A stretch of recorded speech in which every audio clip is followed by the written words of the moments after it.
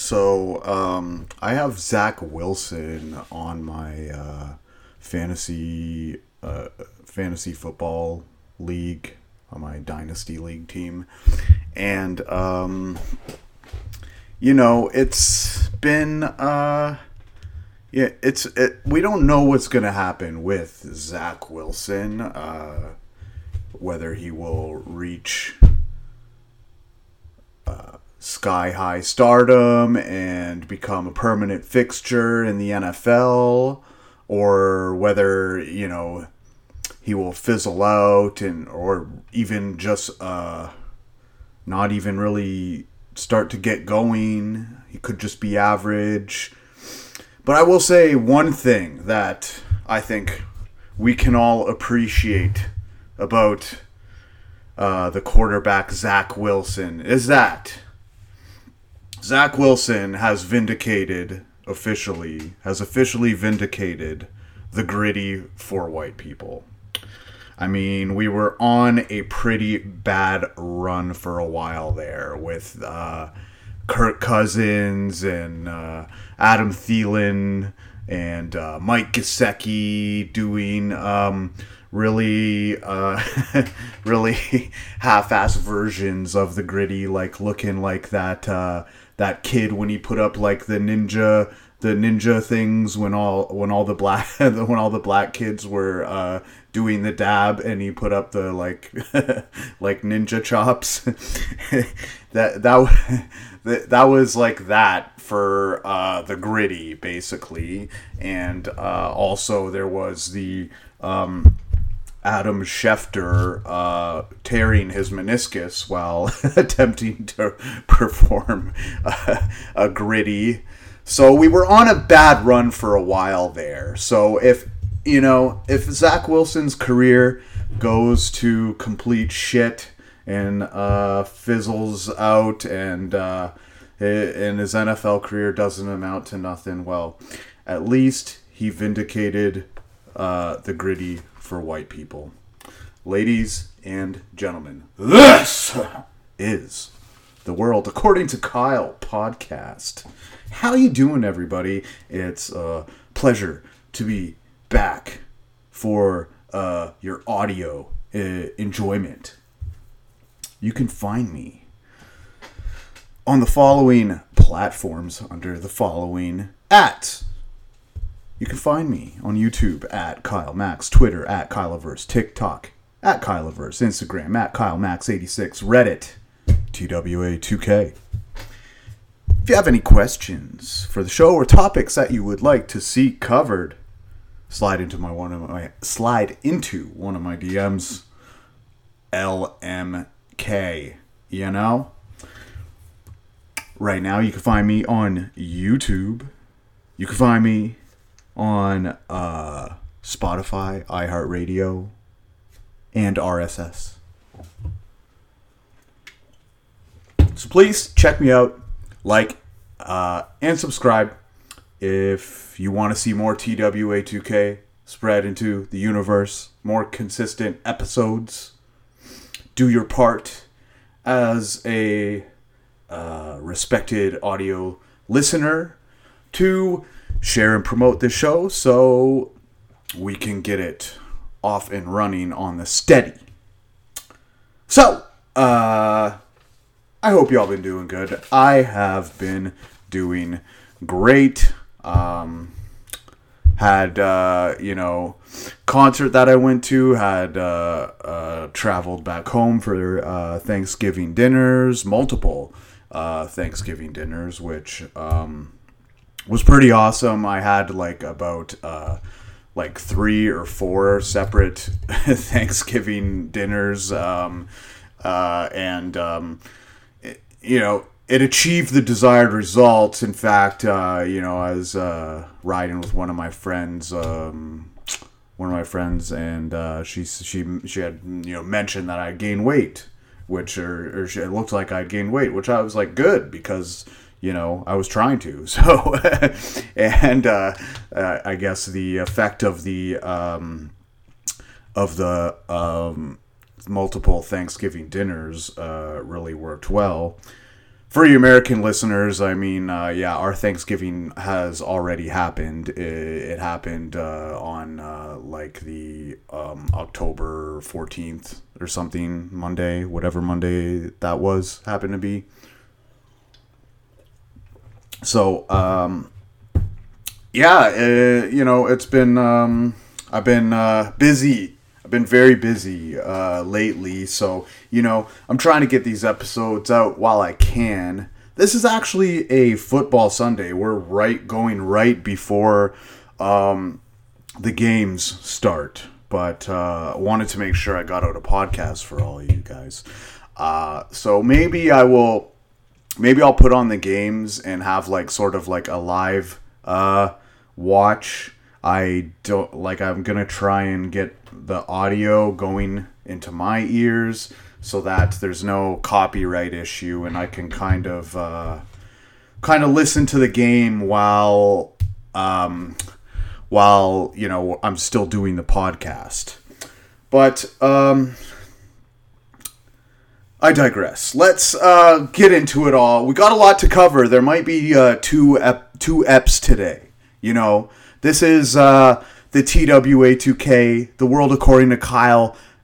This is your hour of power, right? So it takes a lot out of you, boy. You know, I have to fucking bring my A game, and I might just do 2 hours today. We might do 2 eps today, cause I'm in a rush to complete my 2 episodes per month podcast commitment. You know, I'm hitting it close enough either way, so I mean, I'm not gonna be too disappointed. This is a really fucked up year for me life-wise, and for me to even, like, you know, get the ball on the green, so to speak, was like a damn near miracle this year, considering all that has happened. Maybe one day we can go into it in the pod, but that would not be... That's like TWA2K 100, maybe later. So let's get into it, y'all. My first topic was I wanted to talk to you guys about the concert that I just went to in like October 5th. I guess it was a couple weeks away, but like I said, I had Thanksgiving after, then took a week off, had some work going on, and then this is the next weekend in which I'm bringing to you this ep. So I went to the reunion tour of the Mars Volta, a very important band to me, and you know, I've said before, I feel like, you know, I don't collect things. I'm a very on the go type of guy. You know, ready to go whenever. So I don't collect albums. I don't, you know, collect CDs. I keep my possessions minimal because I don't know where I'm going to be next. And so I often find it easiest to, you know, get my music online, is to download my music. And I feel like if you do things that way, that you owe a specific debt of gratitude to your to the artists and bands that you really listen to a lot, that really have influenced your life. And this is my year to give back to all those artists who have really made a deep impression on my life, who have really helped me seek my way through tough times. And, you know, since I effectively steal my music, and it's not out of really disrespect for, it's just easiest for me to acquire my music this way. If there was some sort of reasonable alternative to get my music otherwise. And here's something that somebody tried to chirp at me at, like when I said, I was like, hey, I don't, you know, I don't sign up for Spotify because they don't have like all the songs of the artists, right? And so someone tried to clap back saying, "Oh, I don't support the artists." Like, you support the artists when you're on Spotify, do you? I think you support Joe Rogan more than you support the artists. Artists ain't getting shit from Spotify. Like, it's effectively nothing. Like, you might as well be downloading it for free. I mean, it goes to maybe some significant amounts go to some prominent artists that Spotify decides to partner with, but you're not really supporting the art. Like, effectively at all. You're just kind of making yourself feel better because Spotify does give some form of royalties. But it's minuscule and it's nothing, So, I like to support my artists by, and that's a part of the reason why I live in Toronto, is to go to concerts and see these great bands that have influenced me. And, many of the bands come through Toronto, and we got a good crowd, good music and arts crowd that, I'm even surprised when I went to the Mars Volta concert at just how many people were there. I think I got there at about 5 p.m. and the concert started at 8, and there was people lined up, and it was a really packed house. I think everybody was excited to see them back and doing their thing again.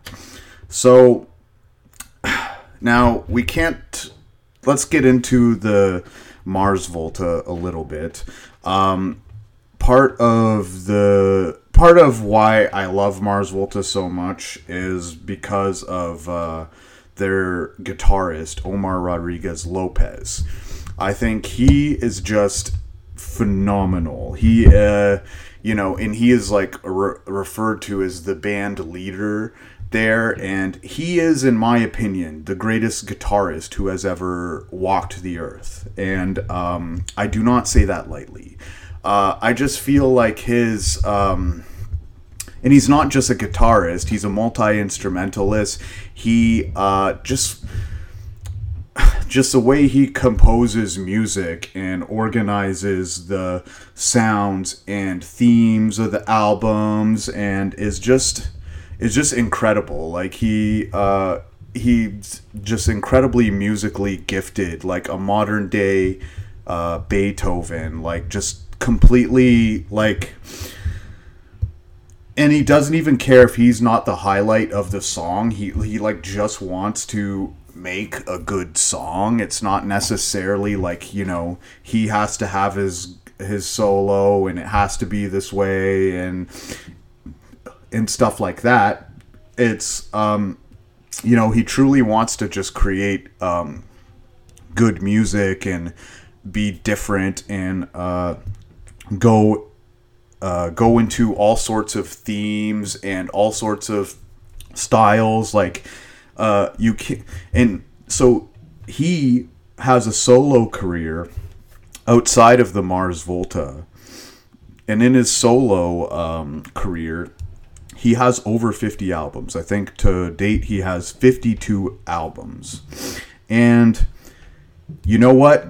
Gun to my head, if you gave me a choice to take either you had to get rid of one, the Mars Volta his entire collection or Omar Rodriguez Lopez entire collection, I would have a damn tough time trying to parse and trying to pick between one of those two. I honestly, like, it would be a coin flip for me. Like, seriously.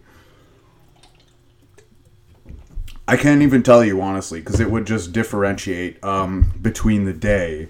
And, like, I would say the Mars Volta, the distinguishing factor between the Mars Volta and Omar Rodriguez Lopez projects is Cedric. Cedric is the lead singer.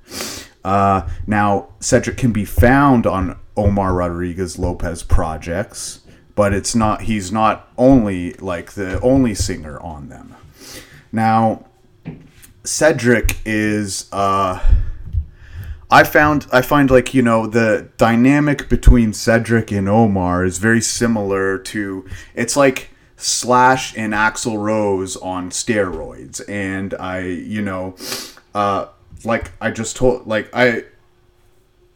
Cedric is a very nice compliment to Omar, but I think it works with a certain style, and they're trying to find their style and their rhythm again, and they hit something.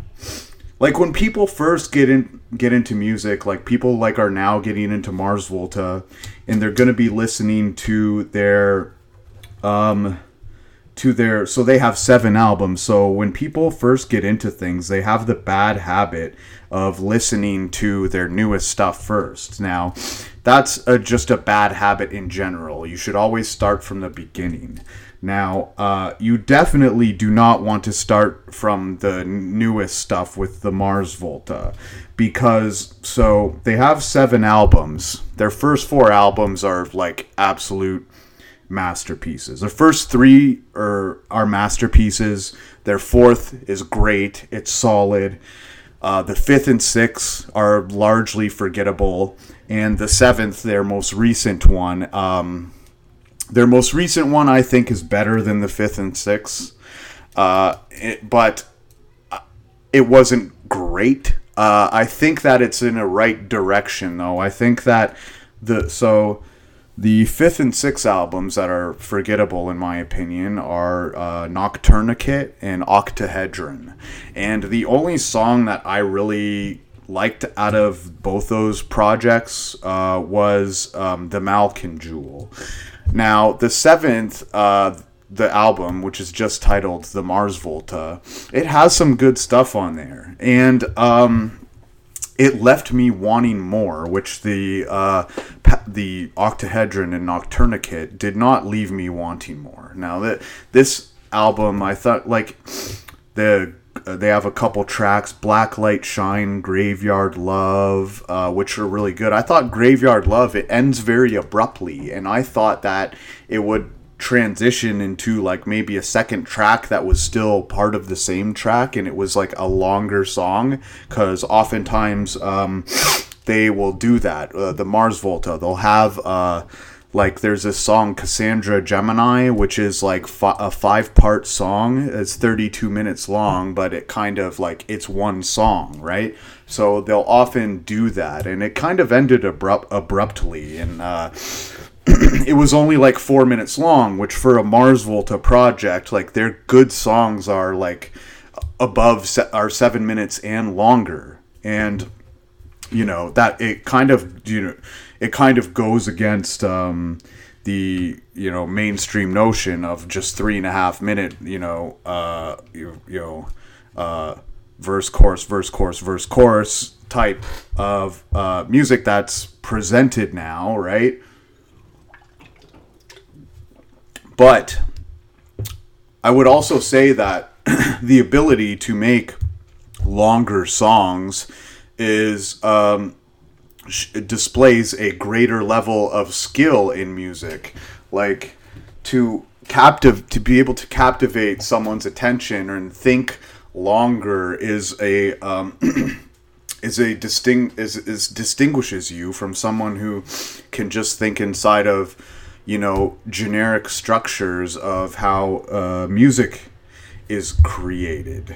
So the newest album had me kind of, I wish those songs were longer, and I felt like it was a step in the right direction for the Mars Volta, where the past 2 albums were kind of just a mess, and lacked a sense of like theme, in a sense of direction and identity. But I'm glad to see them back. I'm glad to see them performing, and they seem to have a good understanding of what the audience wanted when they played their concerts. I guess their concerts before they broke up were very, they very much emphasized playing a lot of their new stuff. Where this past concert, they had 2 or 3 of their new songs, but they also played their good old tracks and the tracks that they know people love. Now, it wasn't like for me, their set list wasn't like a 10 out of 10. It was like a 6 or 7 out of 10, but it wasn't like a 2 or 3 out of 10. You know, but there could be all sorts of factors towards that, like the people who are in the band touring with them and the types of things the drummer can and can't do. So it's a little bit maybe dependent on the band that is there or the people that are there and performing with them. But, you know, they had a decent grasp of their some of their good tracks. The one track they played that can be argued as one of their best songs, I think reasonably argued as one of their best songs, is they played Sigmund Vismund or Cygnus Vismund Cygnus is the name of it. It's a 12-minute song that's like pretty, you know, incredible, and I believe that was on Francis the Mute album, if I'm not mistaken. So that is incredible, amazing song. It's not my favorite song by them. So now let me push you into the right direction if you are getting into the Mars Volta. Now, my favorite album by them is Amputecture, which is a portmanteau of you know, different words, like, you know, amputate, technology, architecture. Like, it's a combining of multiple words. Now, Amputecture, in my opinion, is probably like one of the greatest rock albums of all time. It's thematic. It has 3 tracks which are very standout and very, you could argue 4 tracks that are very standout and very like just incredible modern rock songs. Like, definitely the best rock of the 21st century, in my opinion. So let me start with what I think is my favorite song of all time, which is my number one song of all time.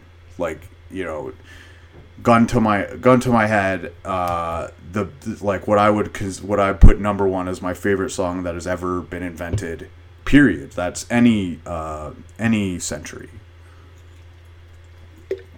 And that is Day of the Baphomets. It's just such an incredible, it's very like jazz influenced, but it's heavy rock, and the instrumentals are incredible. It's impossible to like be bored throughout this song. It has no lulls. There are like 4 different there are 4 different solos in it. It's just like, it's a 12-minute long song, but you're like, you're not like, it's not boring at any point. It's just all very different.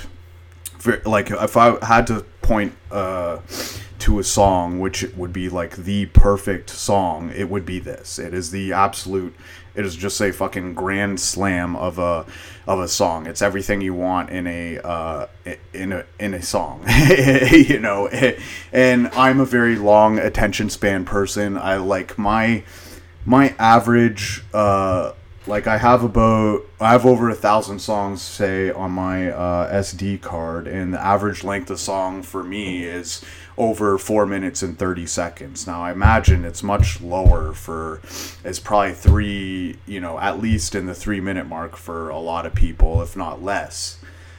So, that is the number one song. If you want to check, you know, what I think is the greatest song ever to have been created, it is the Day of the Baphomets by the Mars Volta.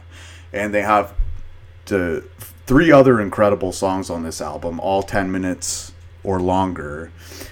Tetragrammaton, Mecha Amputecture, and Viscera Eyes.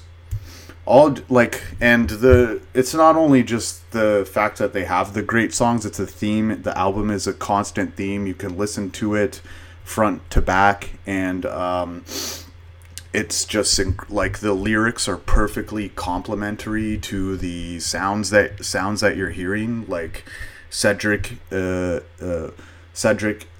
Bixler Zavala is just like the perfect complement to Omar's guitars and the synths and the drums and the bass that they have is just it's all working together. And definitely I would say a top 10 album of all time, a top 5 album of all time, with the Day of the Baphomets being the number 1 song of all time. My second favorite album by them is Deloused in the Comatorium. Another, you can listen to it all the way through. The songs are lesser in length, but the longest song, Cicatriz ESP, is the best song on this album. And it's 12 and a half minutes long. But it's a great album front to back. The Deloused in the Comatorium, with songs like Roulette Dares, Drunk Ship of the Lanterns, This Apparatus Must Be Unearthed, Take the Veil, Serpent Taxed. Amazing album. My third favorite album by them is Francis the Mute. Now, this is the one that has the Cassandra Gemini, the 32-minute long song, the 5-part 32-minute long song. It also has Cygnus Visman Cygnus on this. Lavia Kez.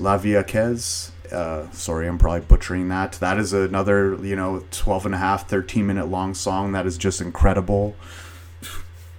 It has essentially only 5 songs, but they're broken. There are many parts to the songs, but you have to listen to it as one. It's like, it's one long song, even though it's broken down into parts.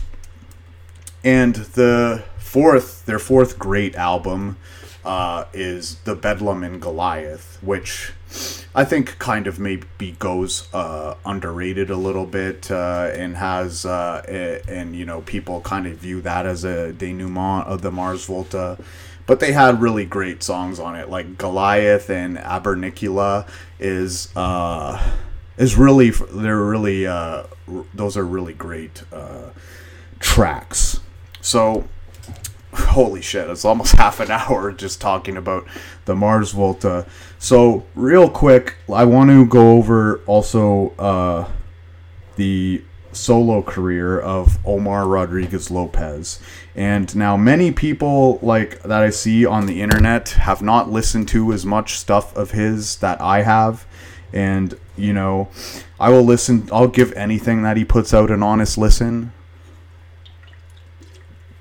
But he does have 52 albums. Now, there's a lot of gems, absolute gems on here.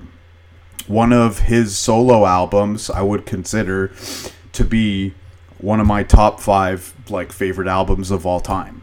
A top 5 greatest album of all time, ever, in my opinion. But there's a lot of stuff on there which is absolute junk. It's unlistenable, it's just experimental noise almost. So I'll break down kind of my top 10 that you can get into, and you want to get into it through me, because a lot of people, they really don't I'm seeing some of their lists when they're coming up with the rankings of Omar's music, and they really have not listened to a lot of his music. They're skimming through it. They're not giving the albums a proper listen, and their lists are definitely reflecting of that. Now, the album that I think, so I'll go over kind of the 10 best, I think, and maybe kind of do a little honorable mentions. So the album that I think is arguably a top 5 album of all time is, it's called Un Escorpión Perfumado, the Scorpion Perfume. and it is just it only has 6 songs, but all 6 songs are just 10 out of 10. And they all blend. It all has a rhythm. It all has a theme to it, and the lyrics are perfectly complimentary. Pretty sure it's all in Spanish, but I mean, I've translated the lyrics, and it's if you listen to one of the songs, Agua Dulce de Pulpo, which is octopus fresh water, or is just if you go over the lyrics in that song and are not just blown away, I don't know what I don't know what to tell you.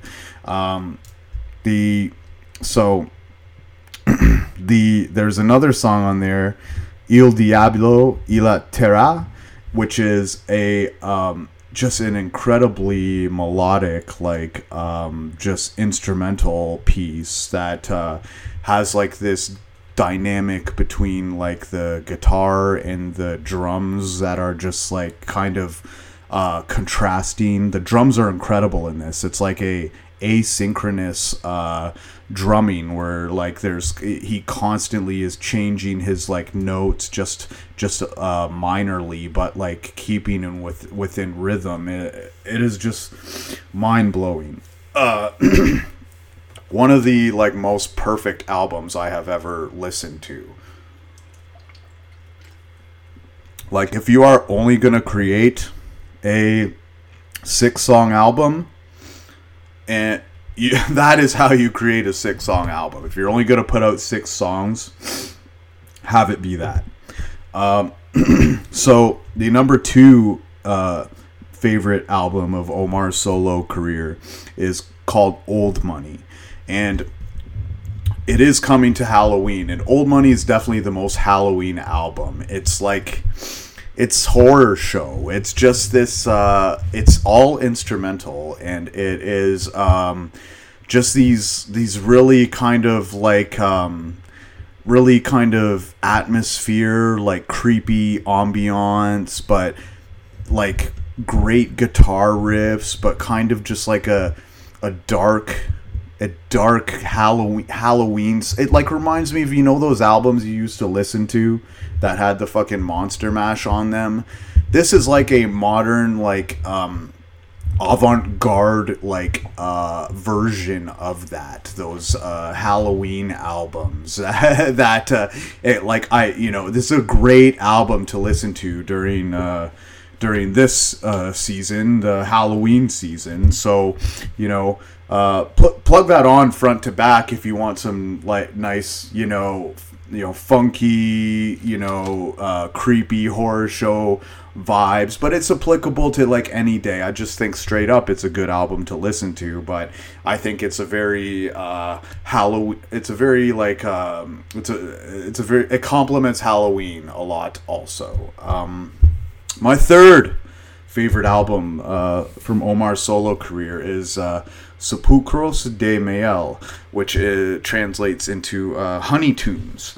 And now this is a 7-song album, but it's effectively one song. So it's one long, 30-minute song, which you cannot listen to this album in the pieces. You have to listen to it all the way through. And it's really incredible. It really, if you start playing it and you're just vibing during the day or doing something during the day, you can just lose track of, boom, that was half an hour. I can't believe it. It is it's absolutely incredible. It's definitely the best most longest song that I have. I can't say that. I have some others I would like to argue in there.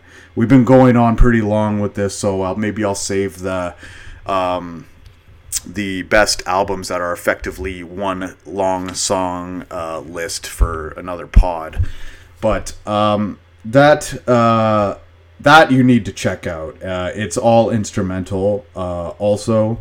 So the other albums that I would recommend that you check out are Se Dice Bisonte No Buffalo, These are pretty much all from their earlier Omar's earlier solo releases. So Sedice Bisonte No Buffalo. The second one, Omar Rodriguez, just titled Omar Rodriguez. You can also check out The Apocalypse Inside of an Orange, another great album. The title track from there is fucking just incredible. If you have taken a few puffs of something or had a few munches of some mushrooms, and check that out. Cryptomnesia, Ciencia de lo Amor, Xenophanes, Sworn Virgins is a newer one that I liked, but primarily I like it because it has one of the best songs from Omar's solo venture, which is called... It's 2 songs combined on the album. Like on the album, it's separated into 2 songs, but you have to listen to it as one because it functions. It's it hears out as one. It's called Pineapple Face. Not Even Toad Loves You. Just fucking amazing. Couple others that Mantra Hiroshima you can listen to, which is really good. What else have we got here? Mega Ritual. Mega Ritual is really good. Oh, and this is really good, and it's probably one of the best album names of all time. Absence Makes the Heart Grow Fungus. True story. And what was the other one? What was the other one that I wanted you guys to check out? Solar Gambling. Solar Gambling is also another good one. So that should help get you started. A lot of people will get you... a lot of people in their rankings of Omar albums are just very questionable. Very questionable as to how they arrived at their decision. So, you never know what to expect with his stuff. It's some of it's very jazzy, some of it's hard, some of it's very dancey, some of it you just really never know what you're getting into. It's always a surprise, and that ultimately is why I will argue him as the greatest guitarist of all time, the greatest musician of all time with anybody. Well, I'll because I can go over right now. I have just skimmed through his stuff. I have only skimmed through his stuff, and let me tell you exactly how much music I have of his from just skimming through his collection. So let me just get it here. Okay, so I have 106 songs, which totals 8 hours, 16 minutes, and 52 seconds. And that's me being nitpicking. That's me nitpicking through his shit. So, if anybody wants to challenge me on that, take the Pepsi challenge, I'll go song for song with you. And if you want to put length of song and level of creativity, I don't know how you could logically argue that there's a better artist on the planet if you look at the volume and the length and the greatness of the songs that he and his band has produced. Alright, so we're back on this, and, I got the NFL fired up. Joe Burrow just threw a touchdown to Tyler Boyd watching the NFL on the side here. And, while we're getting into the NFL, I got a few NFL topics to bring up. So, without further ado, let's talk about some football. So scoring is down in the league, and people are pointing to oh, this is the offenses, the offenses they can't figure this out, and they can't figure that out. And you know what I genuinely think is that I genuinely think that Tyreek Hill has really shook up the league. The Tyreek Hill trade absolutely shook up the league. Because when Tyreek Hill was with Patrick Mahomes, then he was able to it was able to say it was Patrick Mahomes. But now Tyreek Hill went to a average quarterback, and they started doing really well, and now it's like this dynamic of like, is this the quarterbacks or is this the wide receivers? And the NFL scoring has gone down a lot, but people want to blame, oh, it's the quarterbacks, so it's the offenses, it's the coaches. You know what happened to NFL scoring? Here's what happened to the NFL scoring. Jalen Ramsey is what happened to NFL scoring. Marshawn Lattimore, Sauce Gardner is what happened to NFL scoring. Jesse Bates, Derek Stingley, Chidobe Awuzie, Jack Jones, AJ Terrell. That is what happened to scoring in the modern NFL, is that this slew of great safeties and corners like that are almost like effectively as fast and physically built as wide receivers are, or they're built like fast and specifically designed for pass blocking, like Sauce Gardner. That is what happened to NFL scoring, not exactly the fact that more people are playing cover 2. More people are playing cover 2 because the talent of the safeties and cornerbacks and the defenses overall. I think like all the time when offenses are struggling, there's this push to want to blame the offenses. And I have the opposite reaction in that I look at the defenses and I'm saying, are we seeing just a insanely talented defenders coming out of these drafts and producing immediately? And yes, we have. I just named you like 10 guys off the top of my head who were just absolutely lights out defenders, who whoever they're guarding is like not an option to like play when to look at, So let's, before we criticize the offenses, let's praise the defenses for a second. Let's praise these defenders for just being, absolute lights out studs. And I think coaching is lagging behind a little bit, so I wouldn't necessarily, like, there aren't that many elite coaches in the NFL. There aren't that many great coaches in the NFL, I should say. There are definitely more great quarterbacks in the NFL than there are great coaches. I'm damn sure of that. Now, I have a proposition here for a moment. I would like to kind of play NFL Matchmaker. I want to kind of,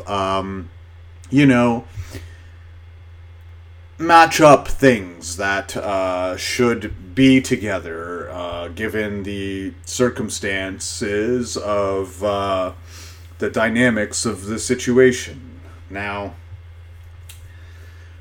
we're going to see how Mac Jones plays right now, but I definitely thought that Bailey Zappi had a better game than Mac Jones has ever had in his career with that game against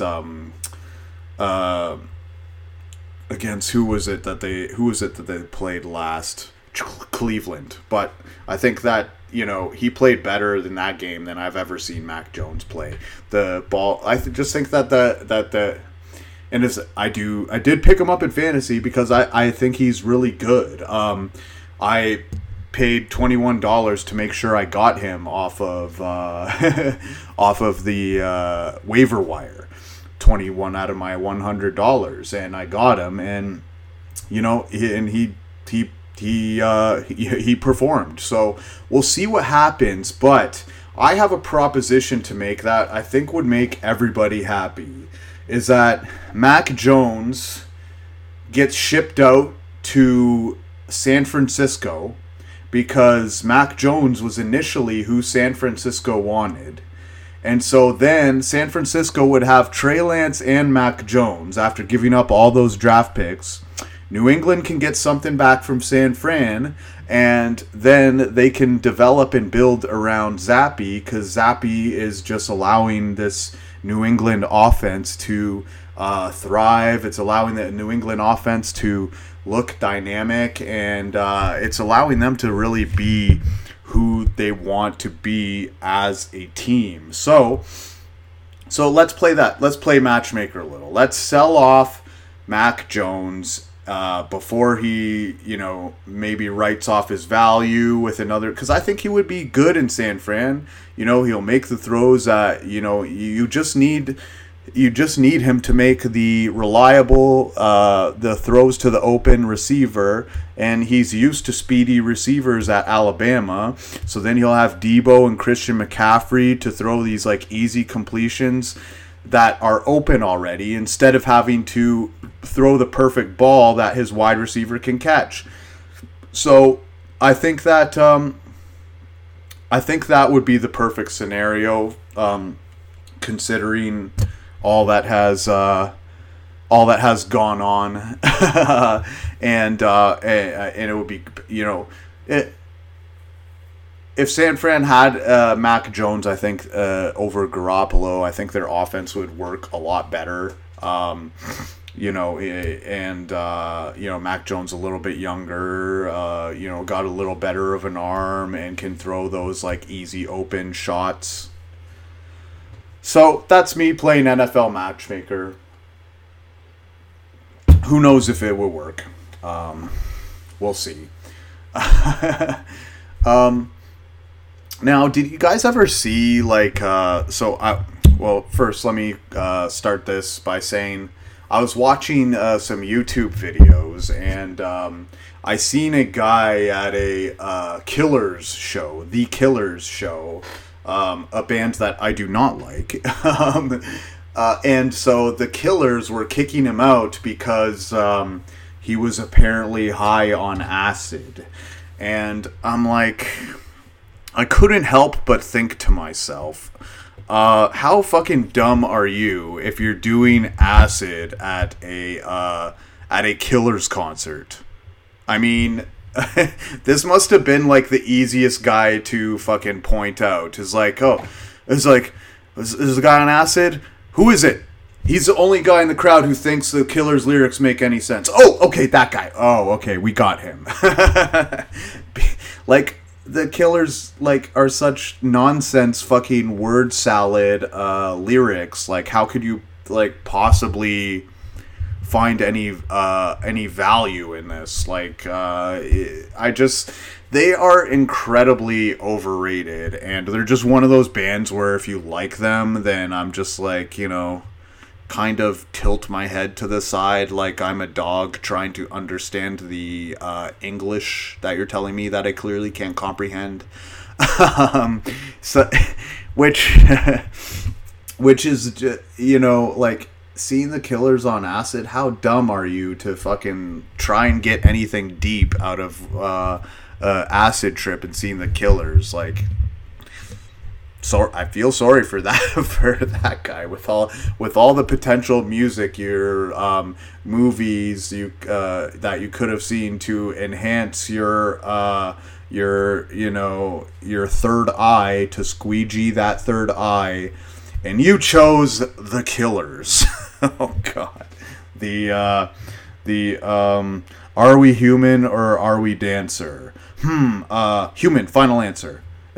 Or the guy who's on the acid be like, are we human Or are we, Dancer? He's the only guy who thinks that the lyrics are even mean anything at all besides just nonsense word salad.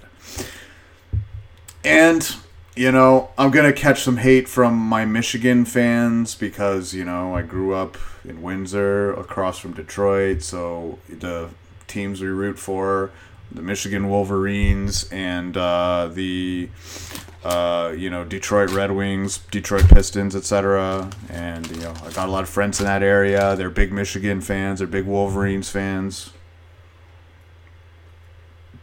But I only speak the truth here at TWA2K. You guys know that. And the truth of the matter is that Michigan fans singing, like, their thing is to sing Mr. Brightside, like, collectively as, like, a group. And that is just, like, the fucking lamest shit I have ever fucking heard in my life. Like, who picks a fucking song about, like, a dude getting cucked as like a song to fucking like sing out loud? Like, is that not, like, every time I see that I'm just like, this is the lamest shit ever.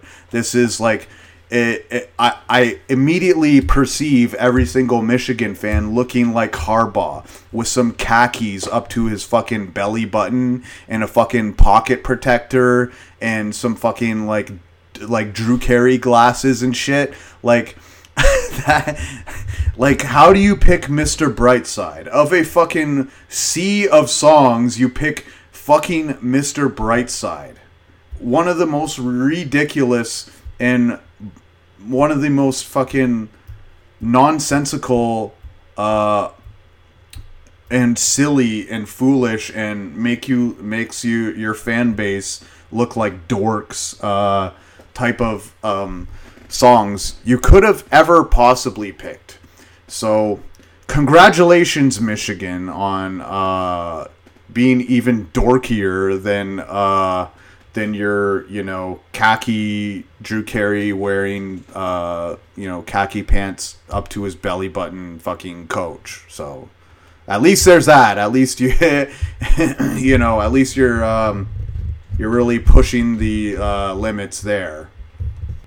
And did you guys see the Bama-Tennessee game that Tennessee ended up winning? Now, Tennessee had an opportunity to kick to go up, and so I have a hard time understanding this. It was like a simple 40-yard kick. I have a very hard time comprehending how a kicker could do the following. Now, this kicker, what he did, how does a kicker go wide right, kick the ball wide right when he's kicking it from the right hash? That makes no sense to me. How do you end up kicking the ball wide right when you're already at the farthest right you could possibly be within the limits of kicking the field goal? It really just doesn't make any sense. If you're going to miss it, okay, you pushed it too far and miss it wide left. But how do you have such little angle on the ball that you're fucking missing a shot from the right hash to the right side? You're just kicking it in the opposite direction of where it should be kicked at. Now, I've never kicked a field goal. I've never been a kicker. I think, kicking, if objects were meant to be moved with our feet, then, our head would be where our nutsack was. But it's not. All that being said, I respect kickers. I, respect the profession, etc., etc. But I simply do not understand how you could miss a kick wide right when you're on the absolute rightest of the hashes. Maybe if it's like a fucking 60-yarder or 50-yarder or something, but this was inside the 40. So really weird. really weird that can like, you know, at least if you're gonna miss it, at least trail it wide left. At least you can at least say like you were kicking it in the right direction. I don't get it. I don't know. All right, so Cincy's on the on the second and goal, up 7-0 on Atlanta. They hand it off to Mixon. Oh, he stopped. They probably got 1.5 yards to go. So, I gotta hold off for a little bit, and we'll watch the rest of this. So, hopefully they call. I want to see Zach Taylor vindicated. You know, I shat on him a lot. I want to see Cincy win. You know, I only bring up these issues because I love the Bengals. All right, here we go. 3rd and goal from the 1.5. Single back. Handoff to Mixon. He trips but still gets in. Touchdown, Bengals! Nice.